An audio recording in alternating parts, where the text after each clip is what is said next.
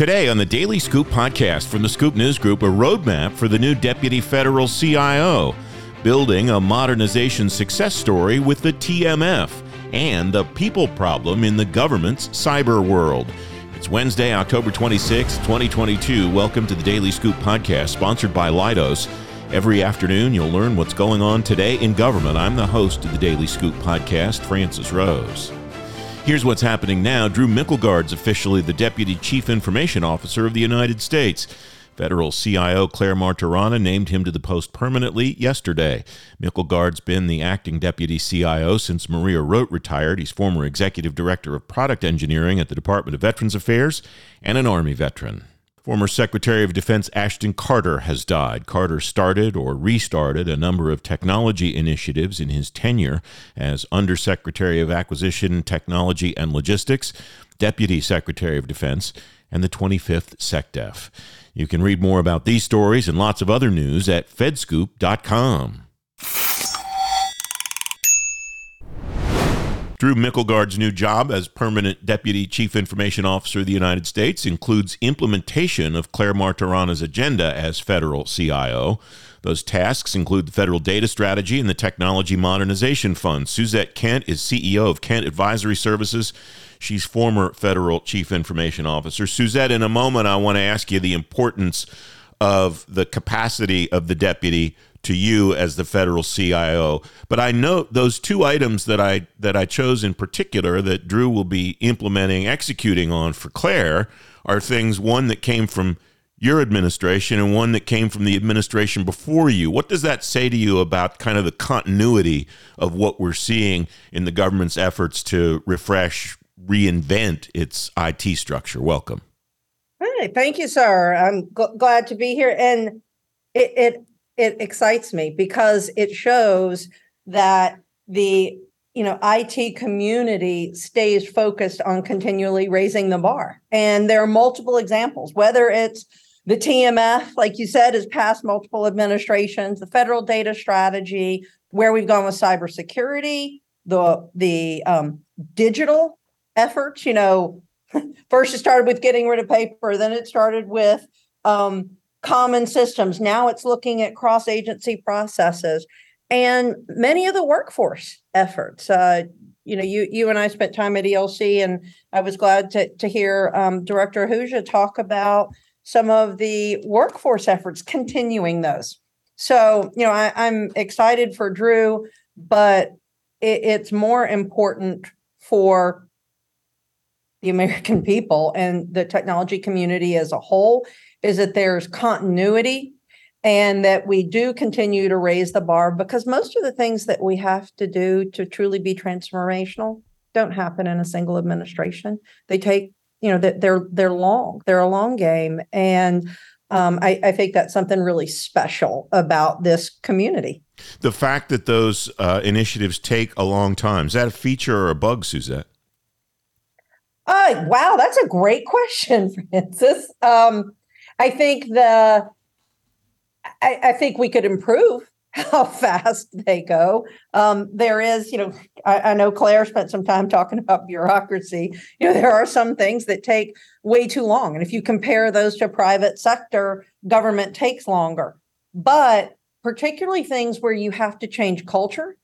And now that technology is so pervasive, it's not just an IT function. It is procurement, it's HR, it is how the business, how the mission space gets their work done. Those are bigger efforts. So sometimes they need to take longer for the right level of acceptance, as well as managing risk, in government functions. So could be better. That's the bug.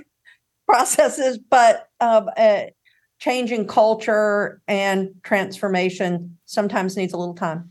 What did you do in the last year or so of your tenure, knowing that the end was coming for the administration and for your time in office, potentially, to be ready to kind of pass the baton? Well, look at some of the things that we did with policy and with, you started with Federal Data Strategy. The Federal Data Strategy was a 10-year initiative with a commitment to have an action plan every year. And they're continuing that. So that created a long-term vision, but accountability every single year and a mechanism so that there can be some flexibility across different administrations, different, priorities. There's examples, of other things that we did with updating some of the policies where we put timers in there that policy had to be reevaluated in a certain number of years. The start of ELC was, or the discussion that I had there was about the fact that it was the 20th year of the eGov Act. And I read the first two statements that was in the eGov Act of 2002. And the goals are actually still the same. Use technology more efficiently to better serve American people. It had some technologies listed that are not, not current. But the goal is still the same. And I think that's important for all of the, technology leaders. And it's really a very important consideration as we write policy to ensure that it is enduring and it provides North Star guidance and direction, but it's flexible enough to keep up with the pace of innovation. That Sunday night opening to ELC that you just referenced was one of my favorite ELC events in all the years I've been going, and I've been to a few. So let me set the stage for people who weren't there or weren't able to see it. By the way, we're going to play that on the Friday edition of the Daily Scoop podcast. That's going to be the entire show because it was really cool. It was you, it was Essie Miller, Renee Wynn, Maria Rote, and Margie Graves. And Karen Evans was supposed to be there, and she couldn't be because she came down with COVID, and we missed her terribly. We'll look to follow up with her on the program sometime in the next couple of weeks. But I happened to be sitting next to Dan Chennick, and who wrote that. Right. And he kind of leaned over to me as you were reading that intro, and he goes, "We called that the preamble." Like the Constitution. And I thought, okay, Dan, it's pretty grand thinking, but go for it. But I thought the same thing as you were reading it. What he wrote 20 years ago still applies to the work that your former office is doing, Claire and her team, that the individual CIOs across government and the other technology people are doing. It still applies 20 years later. It holds up. It certainly does. I saw Dan afterwards and I told him, so that was the part Karen was actually going to cover. And I told him, I said, if I'd have seen you in the audience, I'd have asked you to come read it. Yeah. But I specifically read the exact words because it was a great example of things that have held up. And Claire and I had a great conversation about the place some of the workforce efforts, are going. And that just, it takes focus and tenacity, and you have to keep it moving, each time. And that's the way that we make lasting and enduring change. So two of those women that were on that stage did the job for you that Drew will now do for Claire as the Deputy Chief Information Officer. What makes a good Deputy CIO of the United States, Suzette? Okay, Francis, that could take the whole rest of the show. Well, I got time. I got nothing but time for you, my friend. Well, first of all, Margie and Maria are phenomenal leaders, period. So everything that you do, in the office has multiple, I'll say, constituents. We have conversations with all the CIOs and the CIO Council, with Congress, with the administration, with the mission owners of agencies, and with the team itself, the OFCIO team, which is an incredible, talented group of people. And back to what we started with, the goal of creating policy for use of technology has to set the right direction, but have the right level of flexibility. And that takes a lot of dialogue and a lot of discussion. And the deputy is very important in that discussion with the agencies, with the budget team, understanding what the priorities are and what does it mean to fund. I remember one of my conversations was around some of our objectives on AI.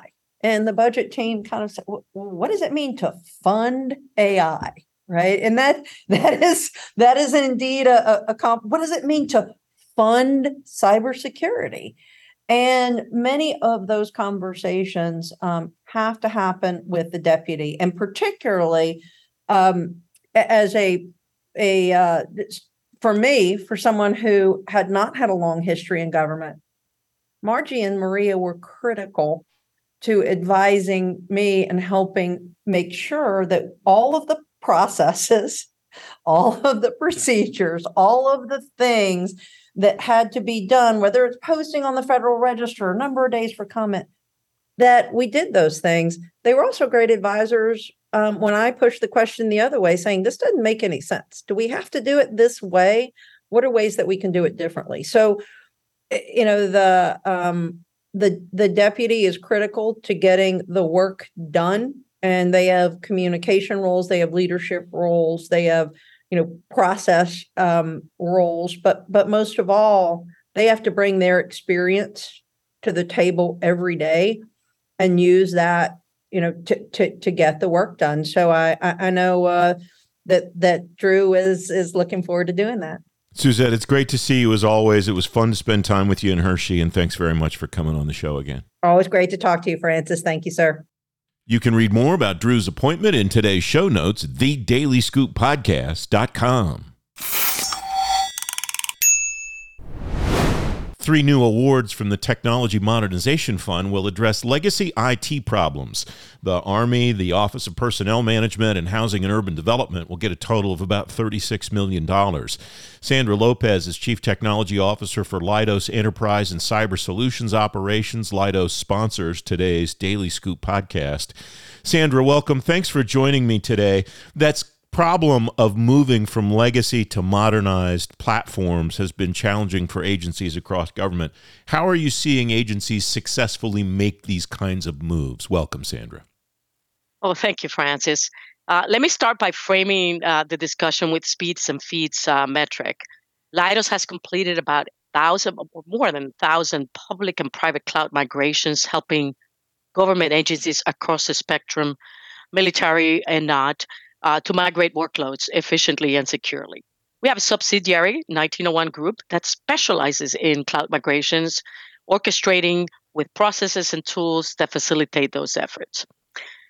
You've identified a very interesting conundrum that our customer face every day. We have a tried and proven approach to address this challenge. Our military U.S. forces, for instance, face this very challenge every day as they modernize and converge command and control systems. And this is as part of the JADC2 efforts for multi-domain operations. We have used this approach with the Army, in particular with the Advanced Field Artillery Tactical Data Systems, ATITS, and with the JDOCS, the Joint Automated Deep Operations Coordination System. They are both software applications that are legacy. They had to be moved to the cloud, and then they had to be continually designed, redesigned, engineered, extended through various integration efforts. Our unique process and approach to it allows us to not only possibly lift and shift those applications, we could refactor them, we could simply wrap them with microservices. All of them are valid approaches to enabling those legacy systems to be integrated into newer cloud-native systems. When you do those transformations, how do you decide which of those paths that you just outlined is the right one? Because I'm not sure you could ever catch an agency CIO saying, yeah, we're just going to lift and shift this application from a data center setup to a cloud setup. Nobody wants to admit to that, but it sounds like there are times where that makes the most sense, where that's the best move for the agency. You're absolutely correct. Sometimes the factors that surround the application determine the path you take. The age of the application, meaning how long it's been in service, the coding and architecture structures that were used when it was first developed, the sustainment tail end that has gone into it, and particularly the operations and maintenance tail end as well. All those factor into how worthy an application is to be lifted and shifted and extended through microservices, or how well it fits into a refactoring, and that's the only way to go forward.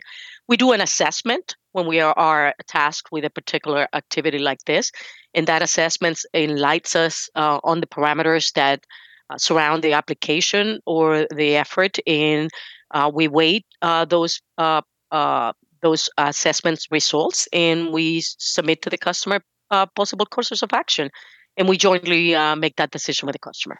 Are there common themes or common components of these transitions, regardless of whether it's a lift and shift or a complete rethinking of the application, or maybe even a redesign of the application for a new business process or whatever? Are there commonalities among the successful ones that you've seen, Sandra? Yeah, so we've seen most of the applications that are newer in time, something after the probably 1995 timelines, are probably the most amenable to lift and shift or refactoring. But the ones that are older than that are possibly lift and shift with extensions with microservices. One of the things that agencies are trying to move to is broadening things across their entire enterprises, using enterprise IT as a service. What are you seeing as far as how agencies are doing that, how they're attacking that problem at the beginning, and how they're realizing success with that, Sandra? Well, thank you for that question. That's a 50,000 penny question. So we see a trend in the market to go to outcome-based delivery, which would be equivalent to an enterprise as a service kind of consumption model. We see that being prevailing in the more aggressive ones that don't have many security concerns with partners and military type of classification levels. With respect to applications where we need to transition a customer to that, we see a journey of maturation and a journey of conversion. It's very hard to consume these services and go from one mode of operation to another. It requires a cultural change in the contracting as well as in the consumption side. And it requires partners, meaning industry being a partner with the customer as they take on this journey for maturing into an enterprise as a service delivery model. It is viable, it is feasible, but overall, you need a commitment to actually try and change, and that is hard to inject in well-established enterprises. You mentioned JADC2 earlier, Sandra, and I'm fascinated by that project mainly because of what it requires from the department. It requires all of the services pulling in the same direction, basically at the same time and at the same speed. What's your involvement with that? What is your level of integration there? And what do you see coming out of JADC2? What kind of progress do you see happening as the services try to make this work? Yes, JADC2 it's somewhere in the vicinity of maybe 5 to 7 years vision. Every step that the U.S. service branches take now with respect to modernizing their enterprises and re-engineering themselves has to account for that ultimate outcome, which is to be able to operate in an all-domain command and control environment. Our initiatives are broad. We are actually working with all of the branches, all of the service branches, the Air Force, the Army, and the Navy on their respective initiatives. The Air Force uses the Advanced Battle Management System as the framework towards JADC2. The Army is Project Convergence, and the Navy is Project Overmatch. Leidos was recently awarded a spot on the Air Force's Advanced Battle Management System Digital Infrastructure Consortium. And Leidos is one of 5 awardees. And as a member of that consortium, we are collaborating with those industry partners in the design, development, and deployment of those modern JADC2 capabilities that all of the U.S. service branches need in order to actually collaborate and coexist and integrate in that environment. We know that every major vendor, every major integrator in defense is currently working on opportunities for moving forward their position for joining JADC2 or helping the services join JADC2. Leidos is uniquely positioned. Our experiences, our partnerships in commercial industry, our technological prowess with our R&D, and position us perfectly for bringing our decades of systems integration and digital modernization expertise to bear in order to make this a reality for our military partners. What's the role that a vendor partner can play in something like JADC2? There's a big concern when these programs started that, okay, the Air Force is going to be over here doing ABMS, and the Army's going to be here doing convergence, and the Navy's going to be over here doing overmatch, and never the twain shall meet. And it strikes me that it's not just Leidos, but you're one of those partners as you just laid it out there. And it strikes me that there's a unique role that you can play for helping each of the other services understand what the other services are doing. I know their offices are talking to each other. It's not the same as being in there actually doing it together every day. And it seems to me there's a unique role that you can play there. Am I reading that right, Sandra? You're absolutely correct, Francis. There's an element of trust that as a partner of the various service branches, that you've worked with them to get where they're at now, and that you are a perfect partner that you can work with to actually move them forward. There's a lot of engineering that has to happen. There's a lot of discussion that has to happen, a lot of standardization that has to happen. And also the large SIs and partners that have been there with them over the years are best positioned to help them get to the next level. We definitely have to partner with our customer. We have to be a facilitator for their wants and desires and be the innovators that bring to bear that technology that is going to make it all happen. So we need to work hand in hand with them. I want to go back to the beginning of our conversation, Sandra. We were talking more broadly about IT transformation, modernization at the beginning of the conversation. What's over the horizon? What should a federal leader, whether it's civilian or military, be thinking about as far as showing up on her radar screen a year from now or 2 years from now or whatever, or somebody that might be focused on the tactical stuff that she has to think about today? What strategically do you recommend people pay attention to? Oh, so there's, I call it my trifecta. There's the enterprise itself. They should move to a software-defined enterprise where you can automate and you can orchestrate the components of that enterprise. So if at all possible, choose options and vendors and products that are software-defined. They are easier to automate and orchestrate. Secondly, data-driven operations, reducing those silos, data silos. Make sure that you establish the capability to collect data that helps you make decisions in a real-time basis, and that provides that, if mined properly and analyzed properly, can give them actionable insights into where they need to work or address. And then there's, of course, the decision support. AIML and has become the general facilitator for assisting our decision makers and supporting them as they start taking real-time events and real-time data and making decisions based on that. So those three are technology-driven.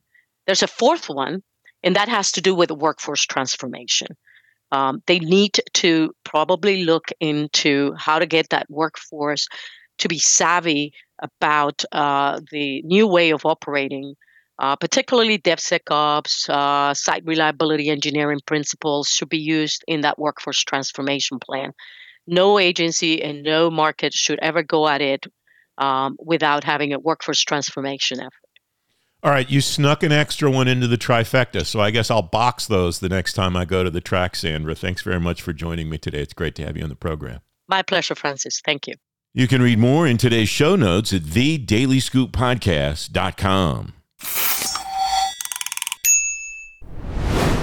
The Zero Trust initiative the federal government's undertaking includes securing the insider threat at agencies. The biggest element of that threat, according to Andre Mendez, the chief information officer at the Commerce Department, is phishing. At Cyber Talks, he tells moderator Bruce Brody cyber reality isn't what people think it is. Most people envision something from the movies where there's somebody out there with incredibly complex and remarkable skills that breaks into a system through, very, very obscure vulnerabilities. But the reality is that 95% of the breaches are reached via phishing emails. And another 5% of the rest are reached because of poor maintenance. And so having a workforce that is totally and completely literate in terms of the cybersecurity risks of the present environment has never been more important. And it requires total and complete dedication to keep them informed, not only of the underlying risks as they exist, but the continuous improvement in the appearance of those risks. I am positive that every single one of you, both on your business email and personal email, has received literally hundreds of phishing emails over the last month. And if you will notice, they are increasingly more sophisticated in terms of their appearance, in terms of their message, and in terms of the urgency that they elicit on the recipient so that they can do that crucial no-no of clicking on a link that gets everything started.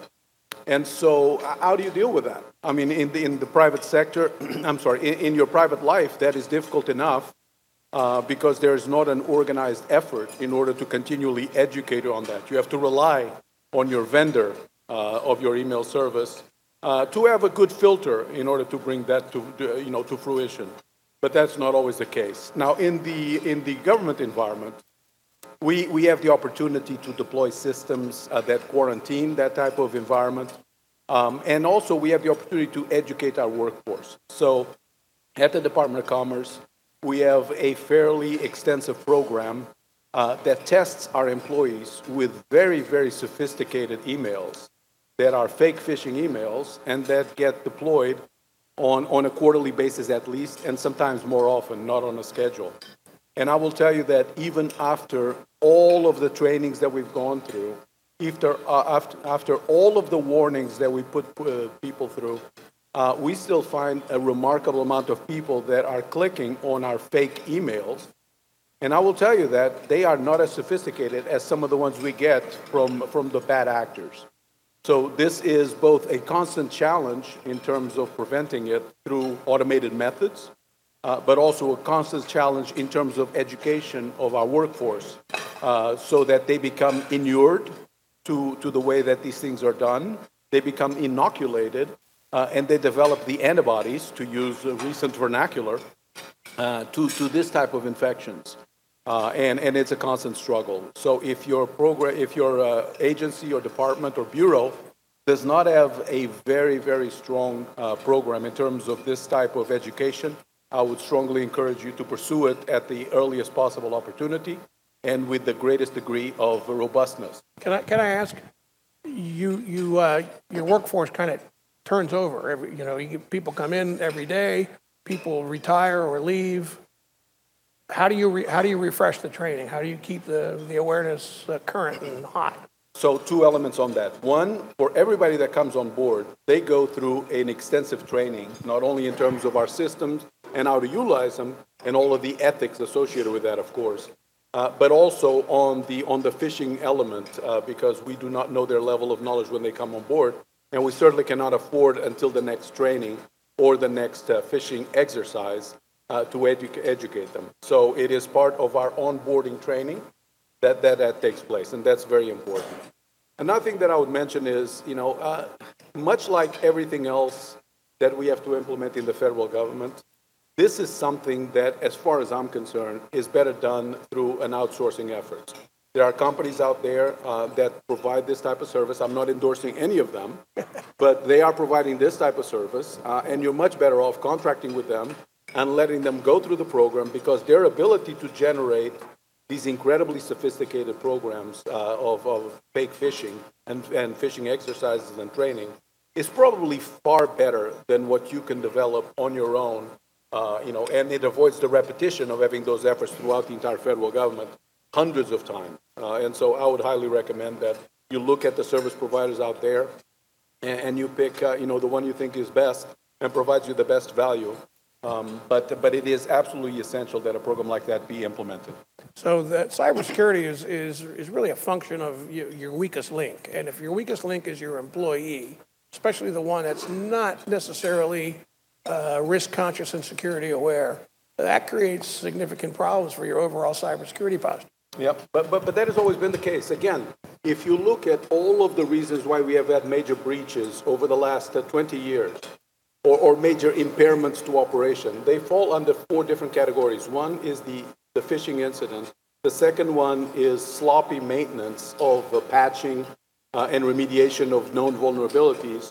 The third one, very important one, is the insider threat, okay, which is one of the main reasons why zero trust architecture is so important, because not only does it protect you against the elements on the outside, but it offers you hopefully a great degree of protection against individuals on the inside that will now have their avenues for exploring opportunities for wreaking havoc, severely curtailed by the ICAM systems, access control systems, and identity management, so that if they're inside, you limit their lateral movement, and therefore can limit the damage and keep it constrained to the environment to which that individual has the opportunity.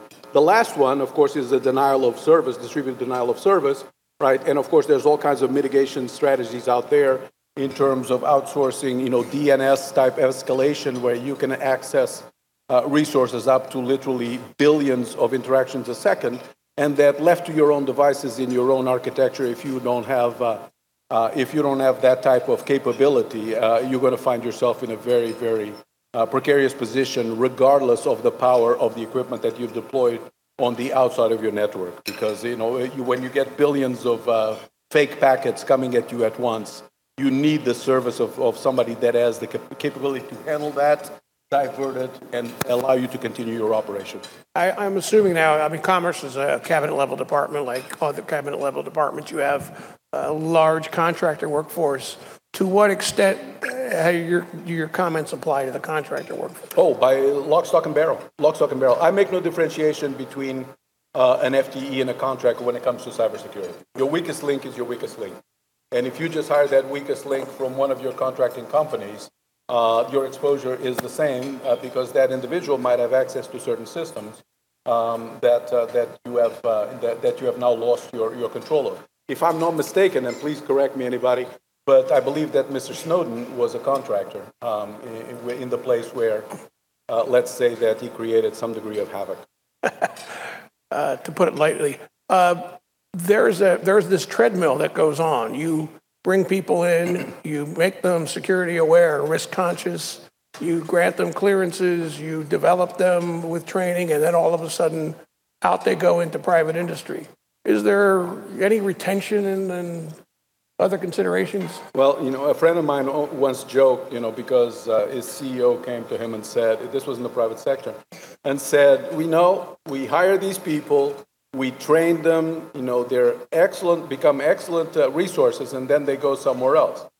To which my friend said, what if we didn't do it? Then we would have resources that are not trained, and they can provide them with the value that we have. So it's an equation that you have to nurture.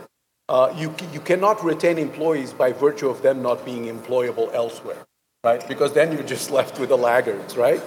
So, hopefully you have a program that is so remarkable that people grow through your program and can go somewhere else and apply their skills, and your pipeline continues to provide you with the type of quality that is necessary. Now, that requires long-term planning in terms of how you develop your workforce, right? I will tell you that in the cybersecurity environment right now, in the federal sector, this is what's happening. Agencies are stealing GS-14s, GS-15s, and SESs from each other. Constantly, right? Constantly. Well, there's a limited pool of people that are going to be able to do the work at the level that you want them. We need to develop a strategy for hiring people right out of college, right out of technical school, GS-7s, GS-8s, GS-9s, educate them and inculcate them into the culture of cybersecurity that we're bringing to the table so that they become that internal pipeline that continues to drive, better and better employees through the ranks as your cybersecurity needs evolve. Because otherwise, you're always going to be in the chase. And you know how long it takes to hire somebody, right? So every time you lose somebody, you might be 3 months in the hunt for somebody else, and then they have to be brought up to speed. Let's invest in some folks that can learn with us, that you can inculcate with the best practices from the get-go, and I think that will serve us very well. The CIO at the Commerce Department, Andre Mendez, at Cyber Talks with moderator Bruce Brody. You can find a link to watch the video of that conversation in today's show notes at thedailyscooppodcast.com. The Daily Scoop Podcast is available on all the podcast platforms. If you don't want to miss a show, you can subscribe and get the show every weekday on Apple Podcasts, Spotify, Google Podcasts, or wherever else you get your shows, and on any device you get your shows. And if you really like the Daily Scoop Podcast, leave us a 5-star rating and a review. It'll help more people find the show. The Daily Scoop Podcast is a production of the Scoop News Group in Washington, D.C. James Mahoney and Carlin Fisher helped me put the show together, and the entire Scoop News Group team contributes. The Daily Scoop Podcast is back tomorrow. Till then, I'm Francis Rose. Thanks for listening.